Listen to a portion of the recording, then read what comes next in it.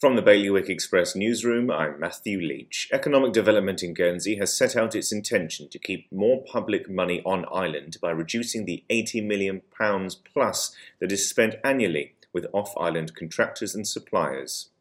Work carried out during the pandemic to reduce homelessness in Jersey, including the creation of an emergency housing team, should become permanent, a new board has recommended. Established in 2019, the Jersey Homelessness Strategic Board has just released its strategy.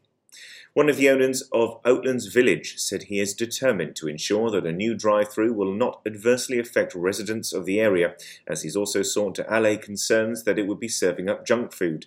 Plans were recently approved to construct an order point in the main car park.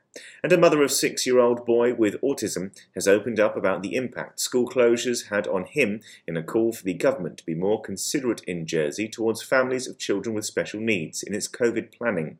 You can read more about this and all of today's stories at bailiwickexpress.com. Your weather today is going to be a cloudy day with occasional rain and mist. Wind will be a west fresh force 5 and there'll be a top temperature of 11 degrees. And that's Bailiwick Radio News, sponsored by HR Now. HR Now is Jersey's leading provider of outsourced HR services. It's their guiding principle to deliver HR solutions that are fully compliant, creative and commercially focused. HR Now, your one-stop shop for anything HR related. See hrnow.je.